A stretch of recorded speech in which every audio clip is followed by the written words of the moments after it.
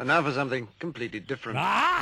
Forget everything you've been told by others before. Get ready for the real deal, the full story, real talk about money, markets, life. Now, it's The Real Investment Show with Lance Roberts, presented by RIA Advisors. And good morning and welcome to, it's hard to believe it's hump day. It's Monday, it's hump day. I don't know what day it is here, but we're halfway through the week and it is the official start of trading, at least, for the last half of the year. So very quickly now we're going to start second quarter millennial earnings season. Of course, that's just right around, actually start on Monday for the most part. We've got a few little earnings kind of dripping out before then, but primarily next week it's going to where it's really going to kick off with all the major banks, etc., really reporting earnings. So again, we're going to see a kind of that first glimpse of just how good that second quarter was or wasn't. Interestingly, analysts are rapidly ratcheting down estimates as usual, so we can actually make sure that plenty of companies actually beat their estimates as we go into the second quarter earnings. So again, just kind of keeping a watch on this.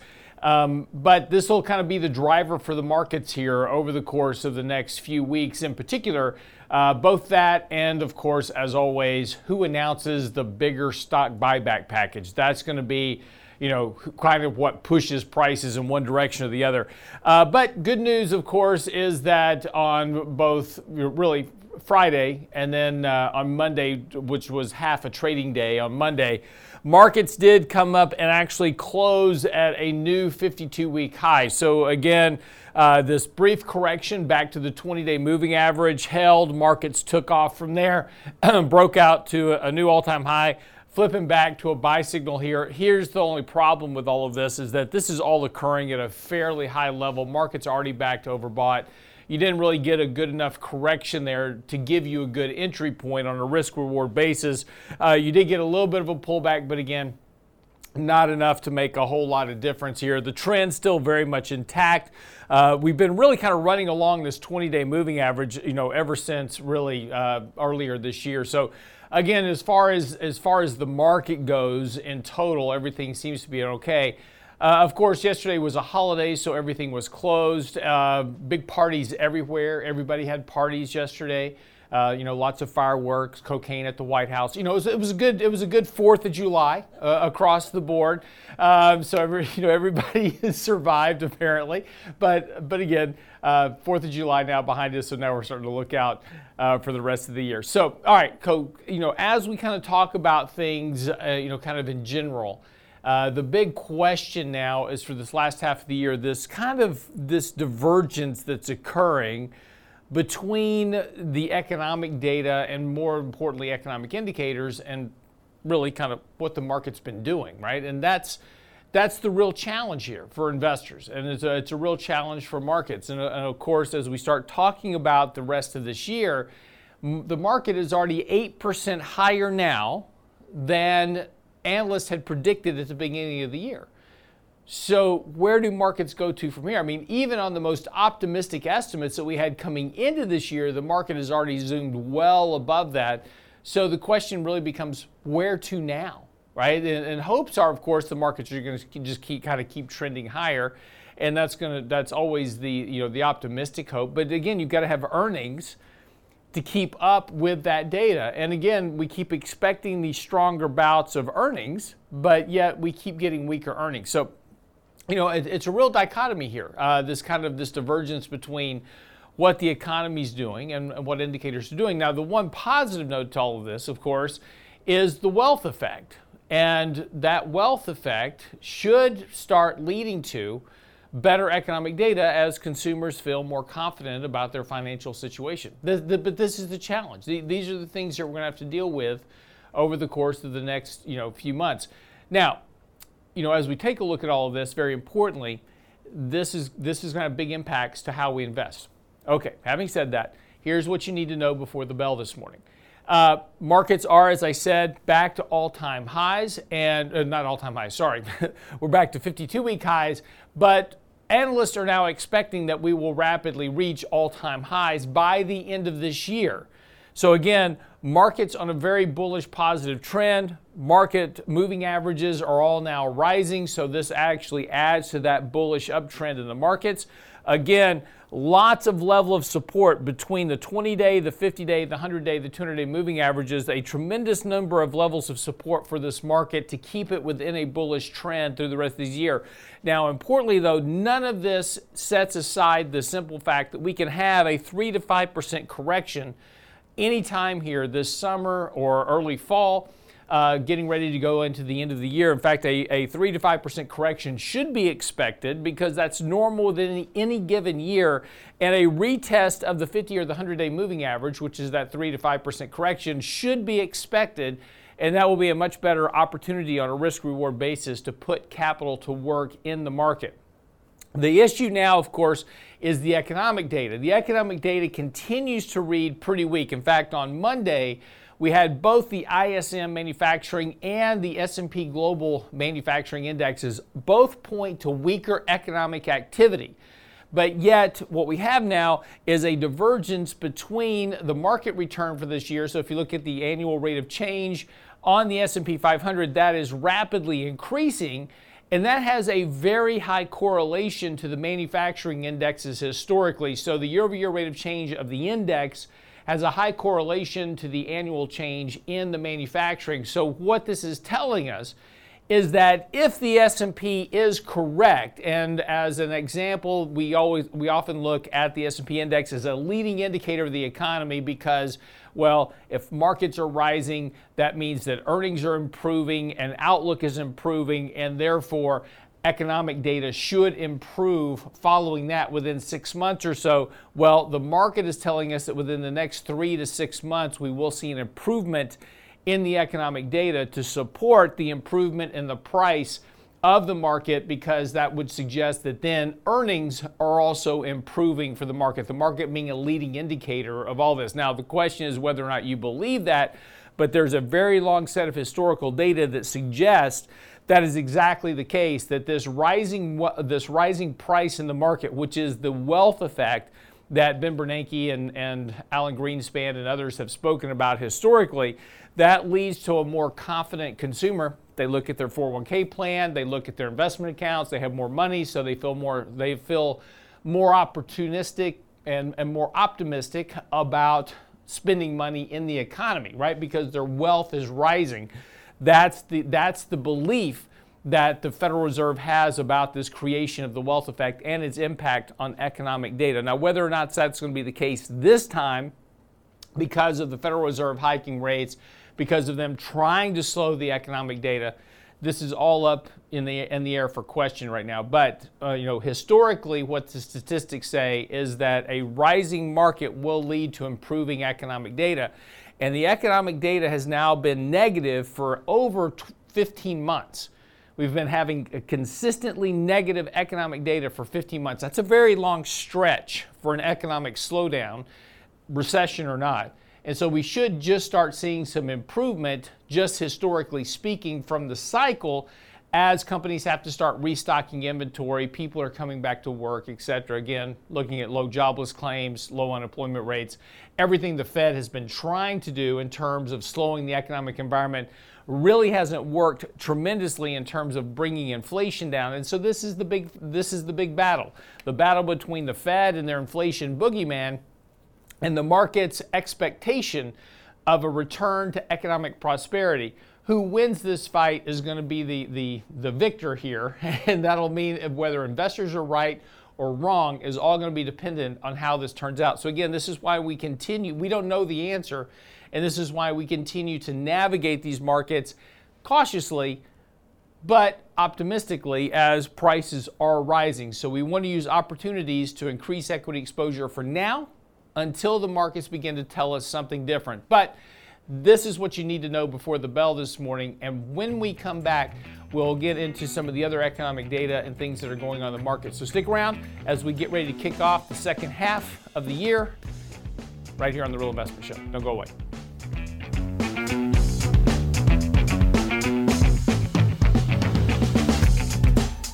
Get daily investment news you can use, delivered at the speed of the internet at realinvestmentadvice.com. Declare your financial independence and prepare for the second half of 2023 with the RIA Mid-Year Economic Review, Saturday, July 22nd, with Richard Rosso, Danny Ratliff, and special guest Chief Investment Strategist Lance Roberts. Get our report card for the market so far and what you need to know to invest profitably for the rest of the year. Register now for the RIA Mid-Year Economic Review, Saturday, July 22nd, with Ratliff, Rosso, and Roberts. RealInvestmentAdvice.com. The Real Investment Show.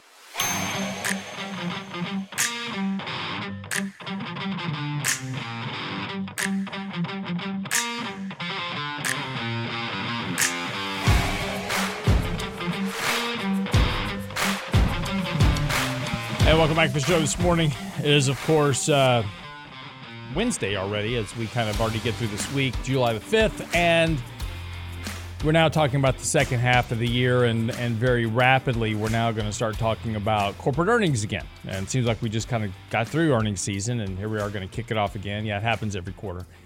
And of course, this is where we start talking about millennial earnings season as well, where analysts continue to cut earnings estimates to a level where all the companies can get over them. And in fact, just in the last month, there's been about a $3 cut to the end of the year estimates for 2024 and coming forward, right? So earnings estimates are coming down all across the board, but all the way out into 2024, they're already starting to cut those estimates as well on expectations of well, not as robust earnings growth as what was previously expected.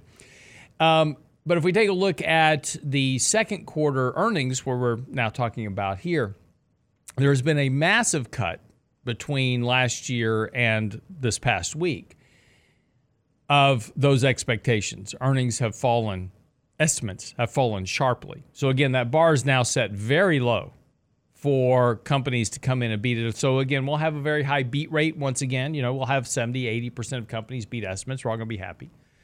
It'd be like, woo, everybody beat estimates. Awesome, right? So prices will go up, and this will be a good positive earnings season. The question is going to become, as is always the case, and again, we don't spend enough time talking about the quality of earnings.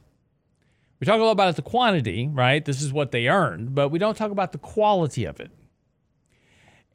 More importantly, we don't talk about the revenue. And see, we get all tied up in the actual bottom line earnings. We're like, oh, this is great, man. This company earned $1 a share, whatever it is. So excited. We need to run the company up another 20% or so. But we don't talk about the revenue. And the reason that we should talk more about the revenue is because that's what happens at the top line of the statement. Are we growing revenue? Because if we're not really growing revenue and we're growing earnings by, accounting manipulations, cookie jarring, things like cookie jarring reserves or, postponing expenses, etc. We're not really creating revenue. And just a good example, reported earnings, as an example, are up over 550% from the financial crisis. Revenue is only up 104% since the financial crisis. So how do you manufacture an extra 400% or so of earnings against revenue? And you do that through things like reducing your share count, through stock buybacks. We do that through how we report certain expenses, how we deduct things. We do that through a lot of things. Banks are notorious about this, right? So when banks are concerned about credit risk, they move money off their balance sheet onto a loan loss reserve. Well, when they get less worried about that, they move that loan loss reserve back onto their income statement. That counts as revenue. It's the same dollar, right? They just converted an expense back into income. So you've got to be careful when we look at these things and say, okay, this is great, this company just beat earnings, but are they really growing earnings? Are they really creating this value that I'm paying for? You know, and of course, just recently, the kind of the hot topic has all been AI, and of course, NVIDIA has been the star of that whole AI chase right now. It's up, it's up 170% this year, whatever. You know, but if you take a look at their earnings, certainly doesn't really support that. The reason the stock is up so much this year is because they promised that in the second quarter, which we're now about to see, is that they were going to increase sales by 50% in a quarter. That's a big jump in sales. And if they do that, that's going to be awesome. And they probably will. I'm sure that in the first quarter when they were announcing, their earnings and they made this statement that we're going to have a 50% increase in sales, they probably already had orders in hand, right? And unless something dramatically changed and all these people canceled orders, they probably have a good estimate that they'll be able to increase sales by 50% this quarter. The question will be whether they can maintain that going forward, because right now at 40 times price to sales, which is where it's currently trading, that is a yeoman's piece of work to maintain a 40 times price to sales. The sales growth you're going to have is going to be enormous to make that valuation work. But when you take a look at a more normalized growth for NVIDIA, and so again, it's not surprising. Everybody's going to jump on this AI train very quickly, right? Because everybody wants to be there. Everybody's doing it. So not surprising that all of a sudden there's this surge in orders, right? Oh, I've got to be first into this game, right? So I've got to be the first guy to build this AI. So I need these GPUs and these chips. So big surge of orders. So yeah, probably NVIDIA is going to see a 50% increase in sales. Not going to be surprised at all. The question you should be asking, though, is then what happens next? Because if we look at the normalized growth trend over the last 5 years for NVIDIA, and that kind of gives us a good estimate for the world. I mean, because AI has been around for a while. These aren't brand new. We didn't just all wake up last week and go, hey, let's go buy these chips. AI has been around for a while. So if we go back 5 years and say, okay, well, what have they been growing their sales at for the last 5 years? Their sales over the past 5 years have grown at about 22% a year. Now, that's good, right? But that doesn't support a 40 times price to sales. If we take a look at their EPS growth over the last 5 years, it's 8% on earnings growth. Doesn't support 40 times price to sales. The EPS growth for the next 5 years is estimated to be 20%. Still doesn't support 40 times price to sales. It's good. It's good, strong growth. And that's probably high. Reality will probably be a number far less than that, as is usually the case. But see, these are the challenges that we're going to face going forward. And at some point, we have to come back and talk. And I know right now, like, none of this matters because it's just all about the chase, right? We got FOMO going on. But at some point, fundamentals and valuations are going to matter because simply the company in reality can't grow to meet the valuations being placed on these companies. And it's not just NVIDIA, it's others as well. But the valuations simply don't support the growth that these companies can actually generate. There was just a good example of this. There was a very funny video over the weekend and shows two guys in a car and the one guy says, "You have a charger?" He says, "Yeah, there's one in the glove compartment." The guy pulls it out. It's a charger for an Android phone. He says, "No, do you have a charger?" He says, "That is a charger." He says, No. Do you have a charger, like a real charger?" And he goes, "What do you mean a real charger?" He says, "An Apple charger." He says, "Oh, you want an Apple charger?" And he says, "No, I need a phone charger." He's like, "Yeah, you want one to charge an Apple phone." And he's like, yeah, everybody, why don't you have one? Everybody has one. It's like, no, 75% of the world has Android, 25% of the world has Apple. So, no, most people's phone charger is not an Apple charger. You may think it is because you're in the minority, but it is not the case. And because you think Apple is everywhere, it's not the case. It's just like everybody believes certain political things or certain social things that belong to a very small minority group, but because that's all they hear about, they think that that's the majority of things that are out there, right? It's all about perception. And the reason I bring this up is because Apple's a good case of this. Apple trades at a price to sales of 8 times, but they own 25% of the market. It's a fully mature company. They're a $3 trillion company that owns 25% of the market. It's unlikely that they're going to build 50% of the market, 75% of the market. It's unlikely they will own 100% of the market. And so when you start talking about a company that over the last 5 years have grown sales at 21%, they're not going to be able to sustain that growth rate in the future. Just because they won't own the entire market. See the same problem for NVIDIA. NVIDIA, in order to justify its current valuation, they will have to own 100% of the GPU market, but AMD is a direct competitor. So they will never own 100% of the market because AMD competes in the same space. And competition will breed other competitors as well, an opportunity. So this is why valuations ultimately matter. And again, it doesn't matter in the middle of the FOMO, right? Valuations do not matter right now. But when you're thinking out into the future and looking at your investments going, what am I paying for? This is why when we take a look at these earnings in this next quarter, it's not just the quantity of the earnings that's important, it's also going to be the quality of those earnings. All right, quick break, we'll come back. Don't go away.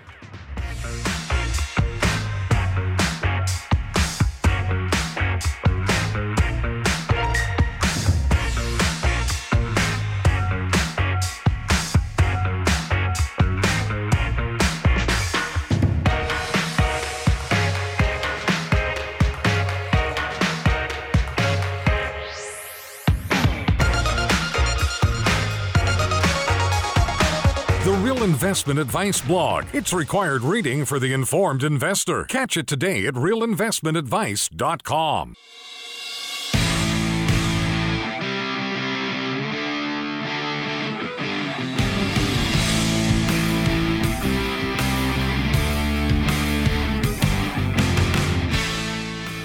So,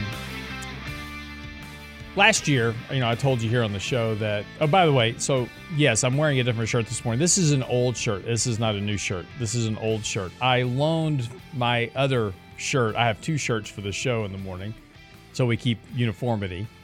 But I loaned the other shirt to my marketing guy because we are getting new shirts made, and he needed to see how the thread count was done in the logos so that could be done. Well, he forgot to return it. So my other shirt was dirty. It's at the dry cleaners, so I'm wearing a very old shirt, and you'll notice by the old logo of not the eagle that this is an old shirt. So I will solve your debate on YouTube this morning. So there you go. And no, it's not AI. I'm just tired, and I didn't feel like wearing a dirty shirt this morning. So there you go. So I told you last year in July I sold my home. And my wife and I sold our house. The prices where we lived were just getting astronomically stupid. And we had built this house out in Katy, and we were planning to live in it for quite some time. And my wife loved this house. This house, we built this house to her specifications, so it was exactly what she wanted. And it was a lovely house. It was very, very pretty.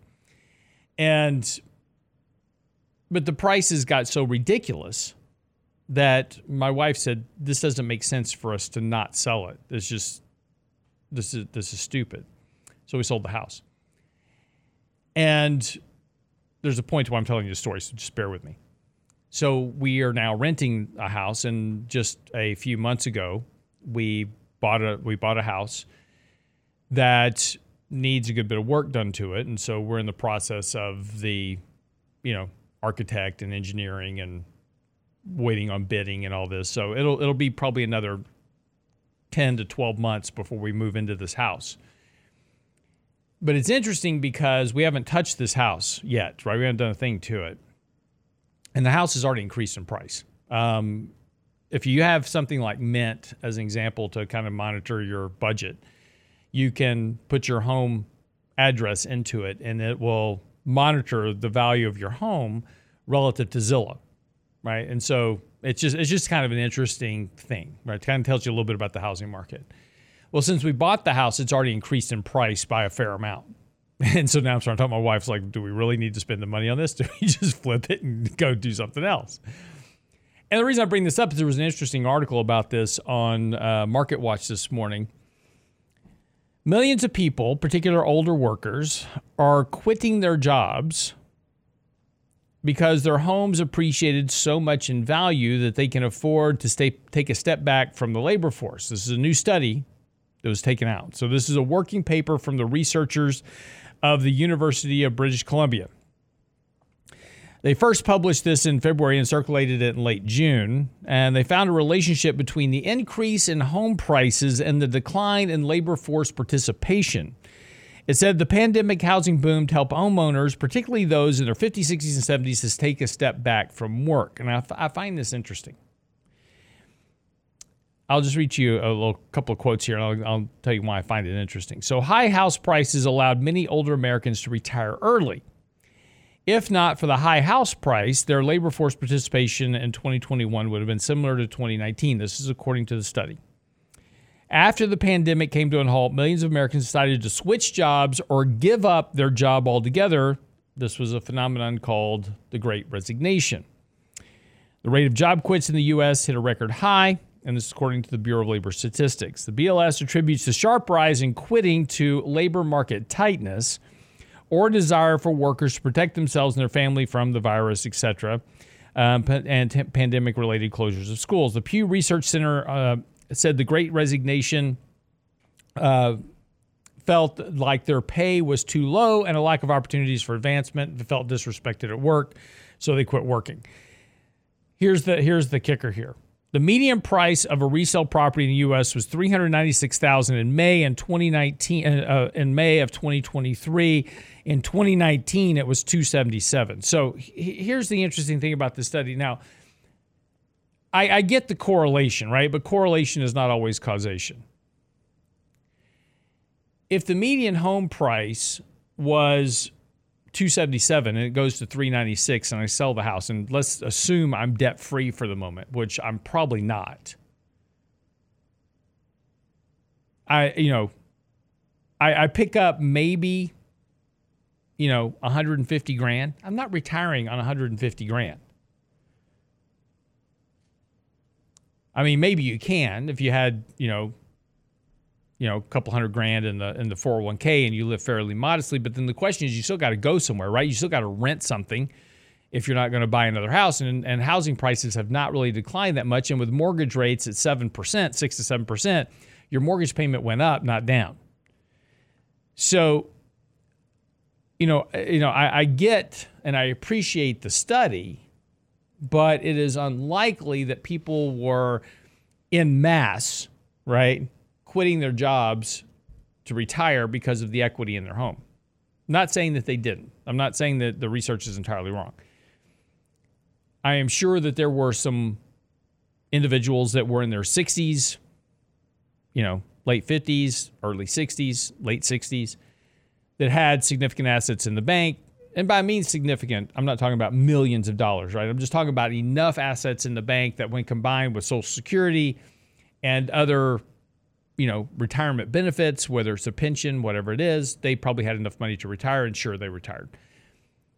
Part of that Great Resignation was also voluntary because companies said, hey, if you'll retire early, we will pay you handsomely to do so because we need to reduce our headcount for the pandemic. And that's something that this article doesn't really touch on. There were a lot of people that were asked to retire during the pandemic shutdown. Now, a lot of those people are now going back to work. right? They did retire. They did resign. Absolutely, they did. Some of it was forced. Some of it was coerced. Some of it was offered. But they absolutely did resign. They're now going back to work.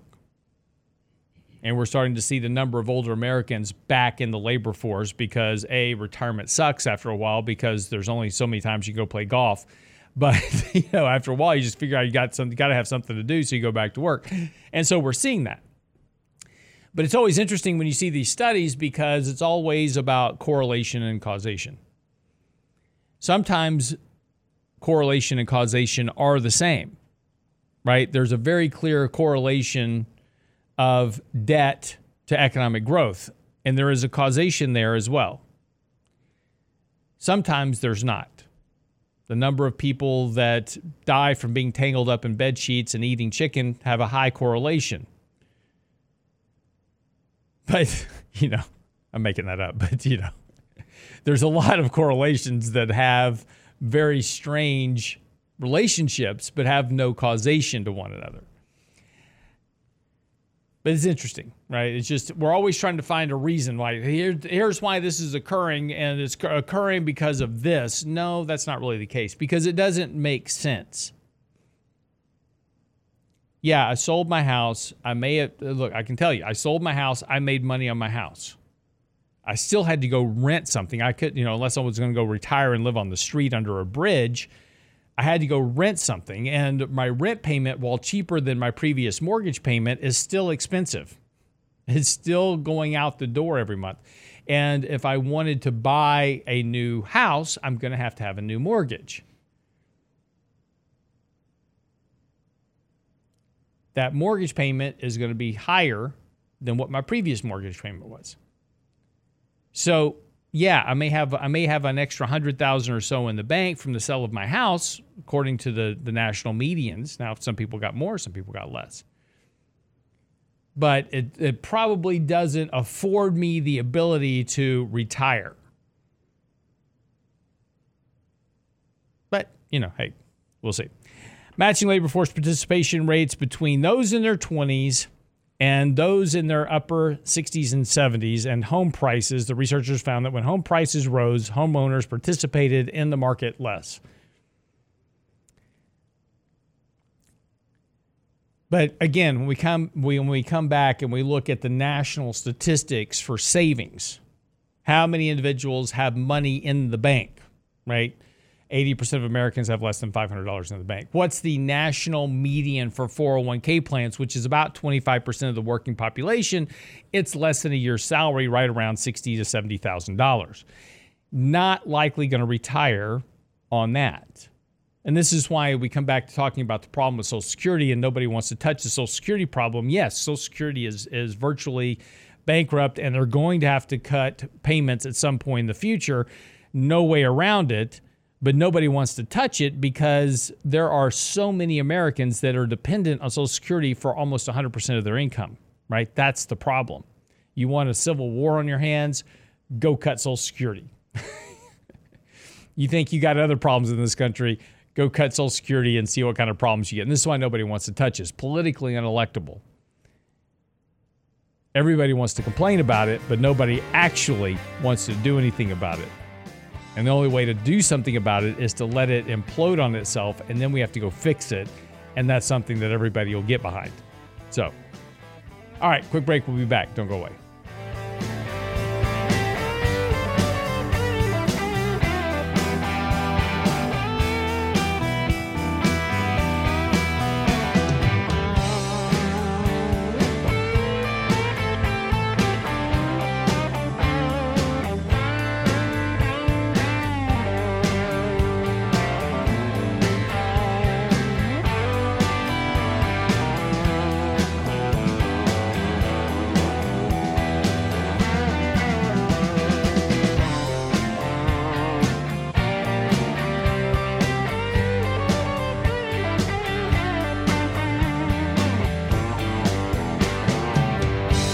Get daily investment news you can use, delivered at the speed of the internet at realinvestmentadvice.com.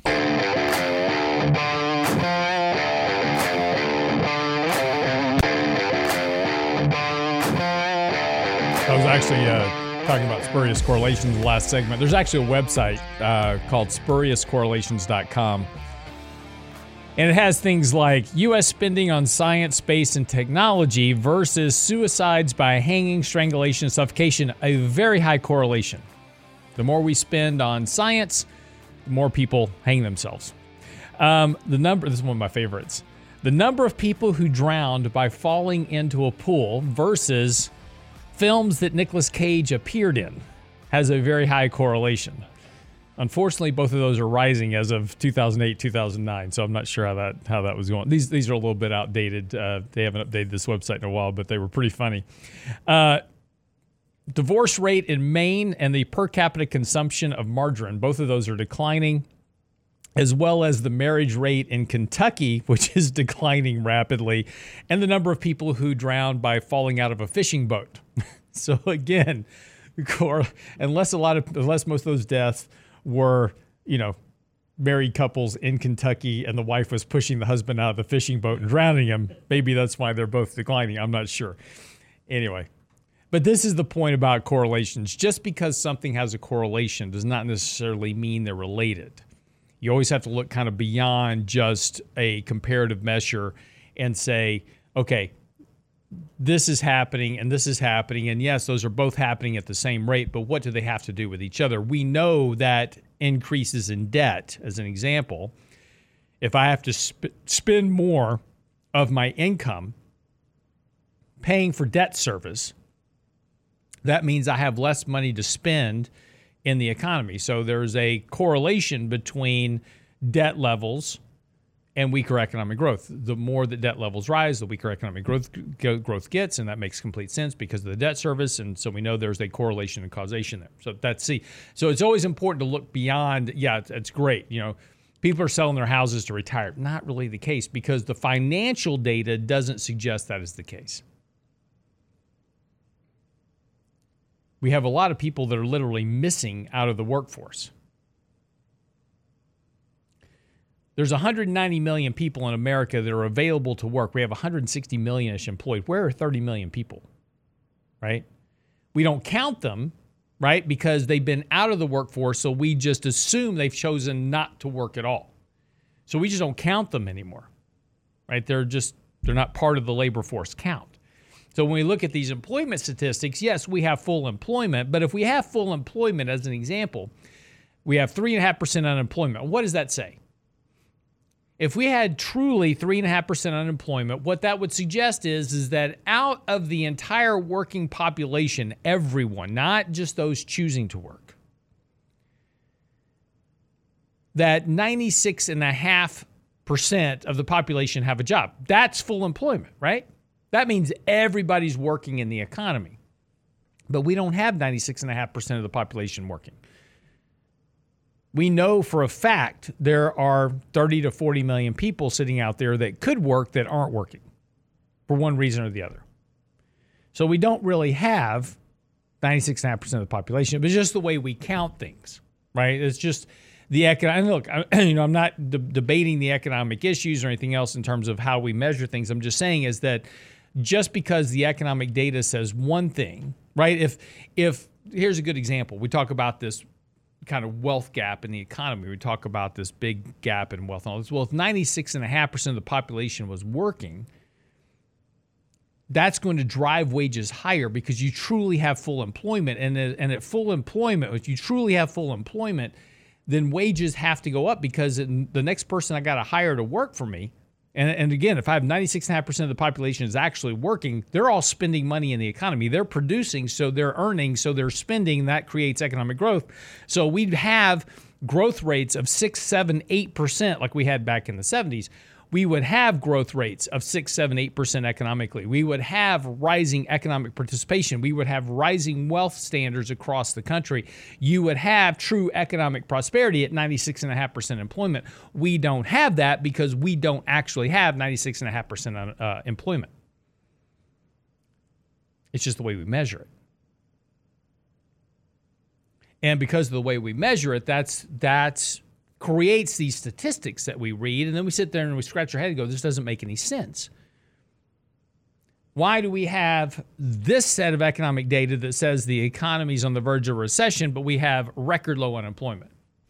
Those two don't suggest that both are correct. Something is wrong there. And that's why we have this dichotomy in the economy right now. Again, it's all the mathematical adjustments that we make to employment data, right? Birth, death adjustment, which is totally just made up and fictional. We add jobs just because we think they're there. We have adjustments for seasonality that in a lot of cases don't make a lot of sense. I mean, we have a household survey that we have the data on. We don't really use it. We take that household survey and then we manipulate that to come up with the official employment report. But all you do is do a 12-month average of your non-seasonally adjusted data, and you get roughly what is going on within the economy over time to adjust for. And using a 12-month moving average, you adjust for the variations in monthly employment due to seasonality. That's what a moving average does. We don't need all these mathematical fancy adjustments that are pure guesswork, where we're adding 1.5 million jobs in January to adjust for the seasonality of December. You just use a 12-month average. It smooths all this out. You get the real kind of underlying trend of employment in the economy. It's a much better indicator. We don't use it because it's too simple, and we wouldn't need to employ hundreds of PhDs in the government to calculate this stuff. You need one guy with a 1970s TRS, Radio Shack computer to do it. It's just not that complicated. But we try to make these things more complicated so nobody can understand it. And that way, when you produce it, everybody says, well, okay, I don't really understand it, but okay, if the government says it, it must be true, right? If it's on the internet, if there's some Yahoo on the internet saying it, streaming on YouTube at 6:54 in the morning, must be true, right? But this is the point about correlations, causations, all these things. You have to do a little bit of your own work in all this. So again, when you take a look at headlines, when these headlines come out as an example, and it's not just this story. I just picked this story because it was interesting. But this goes for everything. When you read these headlines and see what's, who you listen to, me, anybody, right? You have to look beyond that headline and say, okay, this guy says the world's going to end. This guy says, we're all going off to the moon, whatever it is. And try to build some type of reasonable structure around the facts behind those headlines. We keep getting all these stories about, the collapse of the dollar, the end of the economy, those type of things, but there's not a lot of meat to that story. It's a great headline, right? Gets a lot of clicks, gets a lot of views, gets everybody all spun up, but there's not a lot of meat behind it. And there's not a lot of historical data that really supports that. And then there's just also the simple fact that in most cases, well, pretty much in all cases, the worst outcomes never happen. And because of human nature. And in the face of adversity, people tend to do something to improve the situation. That's just human nature. When things get bad enough, people tend to act in a way to improve those things. Because you don't have a choice. My choice is either I can lay here and just perish, or I can dig myself out of the hole. And as humans, we tend to dig ourselves out more often than not. So because of that, these worst outcomes that people predict typically never happen. So you're almost always better off in the face of a very dire prediction taking the opposite side of the bet. If somebody says, the dollar's going to end, go long the dollar. You're probably going to win more often than not, right? If somebody says that, bonds are going to crash into, absolute catastrophe, I'd buy bonds. If somebody says the stock market's going to end, I would buy stocks. The reason is simply because that's how the economies work. In the face of the most dire economic, political, whatever it is, outcomes, people tend to make choices to make things better. It may take a while to get there. But eventually, human nature And it doesn't matter whether it's the markets, whether it's the economy, whether it's politics, whether it's society, no matter what it is, when things get bad enough, people tend to choose to make things better. That's just the part of human nature. So it always tends to be better to invest with a bit of optimism versus pessimism. It's okay to be pessimistic, right? It's okay to be concerned. It's okay to be aware of the risk, but just don't make an entire bet on that premise. Always choose to be a bit more optimistic. It may not always work out immediately, but over the long run, optimism tends to prevail more than pessimism. Pessimism also seems logical at the time, but again, people, human nature, tend to fight that. That's just our human nature to do that. So just things to think about. Okay, so as we're ready to wrap up the show for the day, of course, it's already Wednesday, so we'll be back here tomorrow on Thursday to kind of talk about what comes next as we get ready to kick off earnings season, of course, and the second half of the year. Talk about the markets. Michael Leibowitz will be here in the morning. So we'll get into all of that. Of course, get by the website. Michael Leibowitz's latest article is out on the website is now, as well at realinvestmentadvice.com. As always, if you have questions, comments, whatever, simply click the Ask a Question button. Send me your emails. Answer those every day. Happy to do it. realinvestmentadvice.com. Have a great day. We'll see you back here tomorrow.